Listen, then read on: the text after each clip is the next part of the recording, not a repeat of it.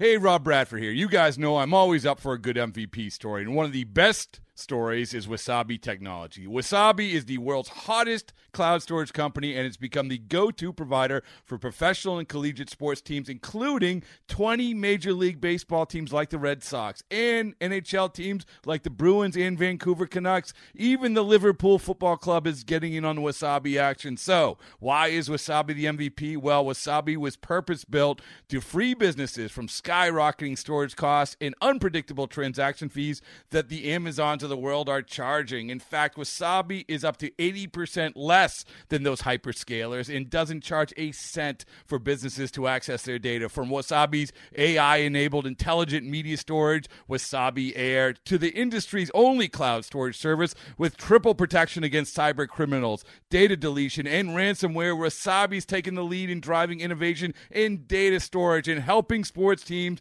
to unleash the power of their data. Wasabi, another Boston-based championship team. This episode is brought to you by Progressive Insurance. Whether you love true crime or comedy, celebrity interviews or news, you call the shots on what's in your podcast queue. And guess what?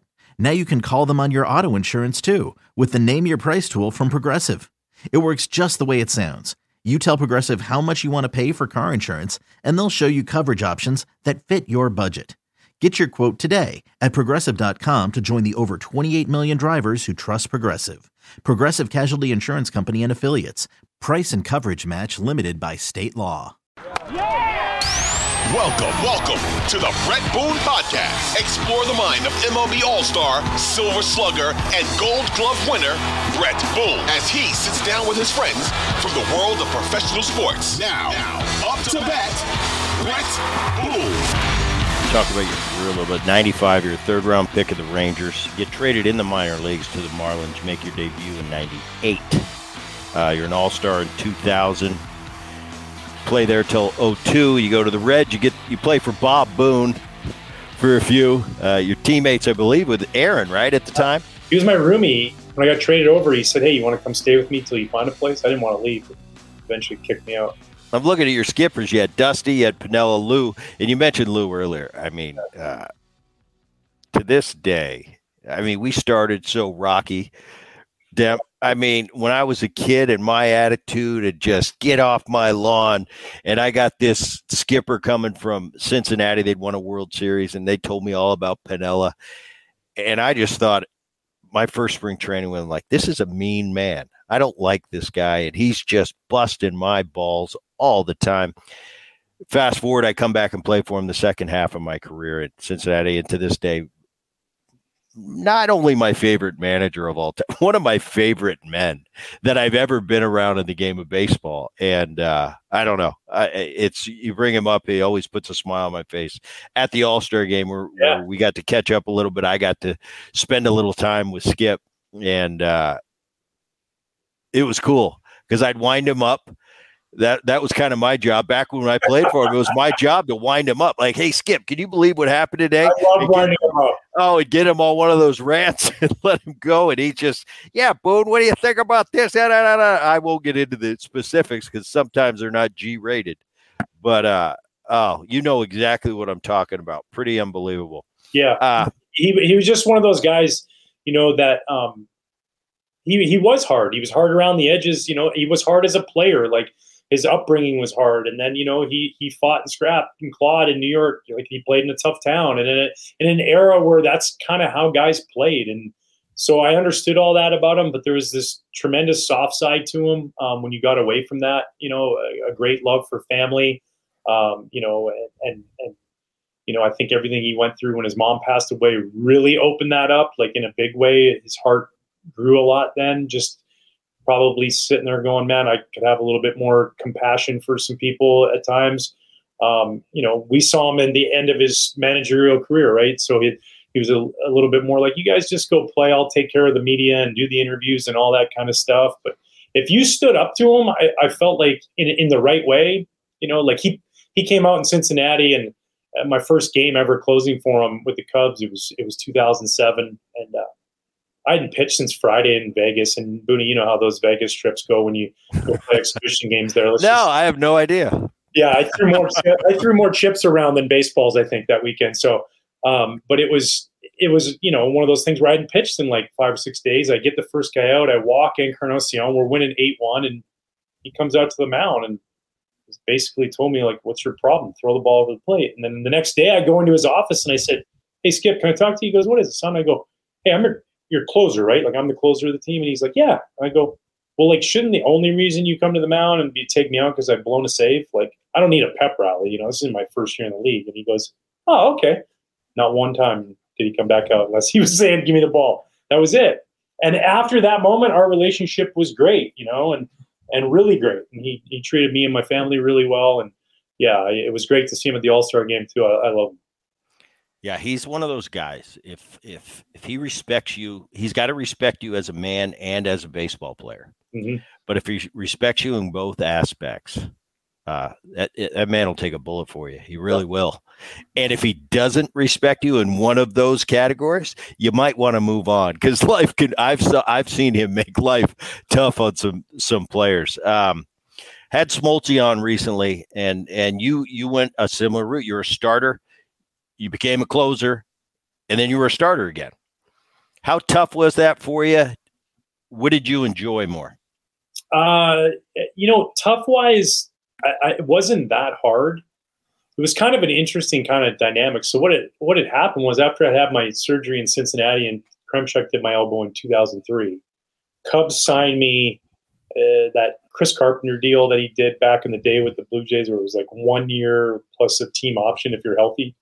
So the Cubs did the same thing. They're like, listen, you can rehab with the team.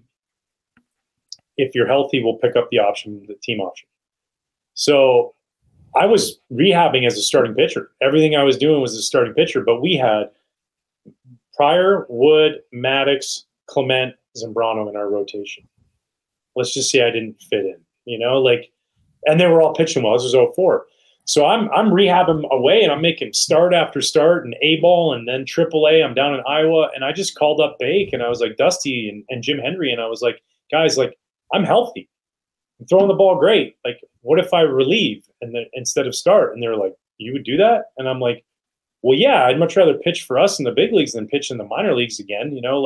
So I did a couple relief appearances. Never really had relieved since my beginning of my career. A couple of relief appearances, and it went well. It was weird coming back from Tommy John, because you have these ups and downs where some days you know exactly where the ball's going and nothing hurts, but the next day you're throwing it off the backstop. Like, it's just what happens. You just kind of have these inconsistent moments, and then got in a groove. Dusty was pitching me a lot. Felt great. Finished the year good. We didn't make the playoffs. Come to spring training 2005. You're going to start. So I make 6 starts, and we can't save any games. LaTroy was struggling, and Dusty's like, hey, man, can you close? And I was like, all right, cool, let's do this, And so then 2005 was a magical year. I mean, it's 33 of 35 in saves. Didn't give up a run in September. It was a good tear to go on. 2006 started out great, and then we just hit a rut. I wasn't closing many games out. I wasn't pitching well when I did come in. And then 2007, and then Lou said, hey, I'm going to give you a shot to start again. And hands down, I mean, I love starting. Like, relieving's great. The chance to contribute each and every day for your team is pretty awesome. But as a starting pitcher, man, like, there's a big onus on every 5th day that right you can stop losing streaks. You can keep winning streaks going. There's a reason why starting pitchers are getting paid $40 million a year to pitch, because you can really change the dynamic of your team. You can save a bullpen. So I took a lot of pride in that, and plus, I like to golf, so those 4 days off in between are pretty tasty. And from a position player standpoint, it is. We rely on you, and especially the year. 2008, you come back, you're an all-star, you win 17 games. I know that year when Ryan comes into the locker room and it's his day to start, I know we got a good chance tonight. And that's huge from a psychological standpoint on the position players in that room. When we're having one of those good years, we got a couple starters they're having really good years. Man, it feels good to walk in and go, all right, he's pitching tonight. We got a chance. So you have a good outlook going in. And I've been on those years where our rotation was having a tough time, and it's like, wow, we're going to have to fight, and we're going to have to, do everything we can to win this game tonight. Well, and too, as a hitter, dude, like, when you got good stuff, what's going to happen? You're going to have a lot of leads. So who are you facing? The B relievers. Exactly. But when you're down all the time, now I got to face the setup guy and the closer every night. Right. I think about that. I think about that all the time. And on the really good years that I had, personally and team-wise, it's like I never have to face those nasty guys. They're always got the mop-up guy coming in. Yep. That's why my average was better than it normally is. You finish in Chicago, you go to the Rangers, and then you finish it ends up being your last year. And I thought this was the cool part. When I'm going through your life and your career, so we start this game for a reason. We want to be big leaguers. We become big leaguers. We want to be all-stars. We become all-stars. We want to win. We want to go to the postseason. You had some postseasons in your career.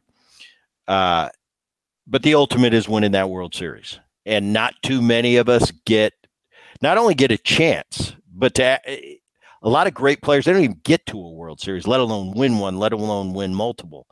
I thought it was really cool. Your final year, 2013 with the Red Sox, you win a ring. Now, you've been to the postseason, I think 2 or 3 times before that? Yeah, 3 times before that, yeah. 3 times. Was there anything different about that 2013 year? Well, this year is different. And you end up winning in your final year. It's pretty awesome topping to a pretty great career for Ryan Dempster. Take me through if there was a difference and what it was like doing it in Boston. Yeah, there was a difference. I think, given the kind of, circumstances that took place with the Boston bombing, I started that day on April 15th, Patriots Day, and leaving the ballpark after the game, and we have the police motorcade that takes us to the airport all the time, and all of a sudden, boop, boop, boop, boop, boop, they all just leave. Nobody, I think Will Middlebrooks had Twitter, and he's like, there's a bombing, downtown. And so then they got us out. We went to Cleveland. They come back from Cleveland, the game canceled because they still hadn't caught the guy. And then after they caught the guy, and then before Poppy went out there and had his, moment where he dropped "This is our fucking city" stuff. It was amazing. He goes, the best was he goes, I don't know what I'm going to say yet, but you're not going to want to miss it, which I thought was really awesome. But we walk in the locker room, and in our locker room on Saturday before the game was the governor, the mayor, the head of the chief of police, the head of the FBI, the head of the Secret Service, multiple special forces, police officers, firefighters. And Booney couldn't move, dude. It was just jam-packed in there. And I remember Johnny Gomes looking at me and going, Ryan, look around. We can't lose, dude. Like, we have all these people with us. And I think for the first time in my career on any team I'd ever been on, we didn't give 2 shits about the other teams. We didn't care. We didn't care how good you were. We didn't care how bad you were. We only cared about ourselves and what we could do as a unit together. We just cared about going out there and trying to out-execute you. If somebody didn't get it done, the other guy was going to get it done. It was almost like that was the mentality. It's like, if you don't get it done, well, then I'll get it done. And took it as an excitement instead of like, oh, I got to get this done. It was like, oh, wait, I get to do it. I get to be the one that gets the walk-off hit. I get to be the one that ends the winning or losing streak. So there was like this great, powerful, encompassing, tight unit of the outside noise was just noise.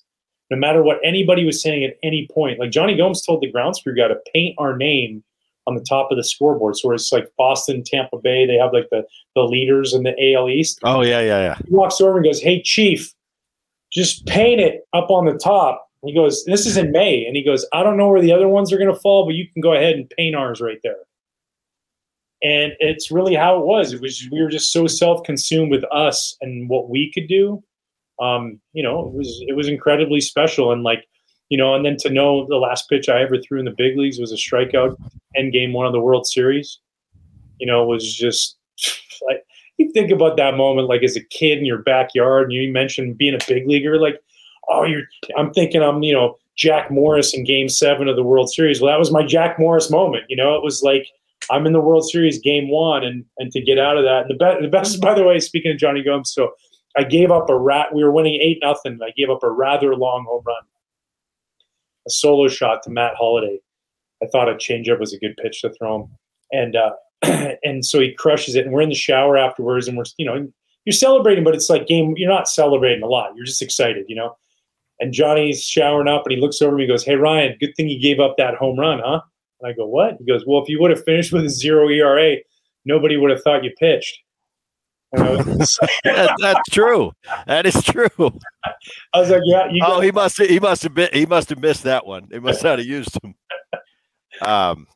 Yeah, pretty awesome. Yeah, and it's because we all go through it. And I remember '95 is the first time I went to the playoffs, and we ran into that buzzsaw Braves team. I was on a good Cincinnati Reds team. '94, we were great. Then that was a strike year. Then '95, we go to the postseason. And I'm just thinking at that point, we got beat by the Braves. It was a great team.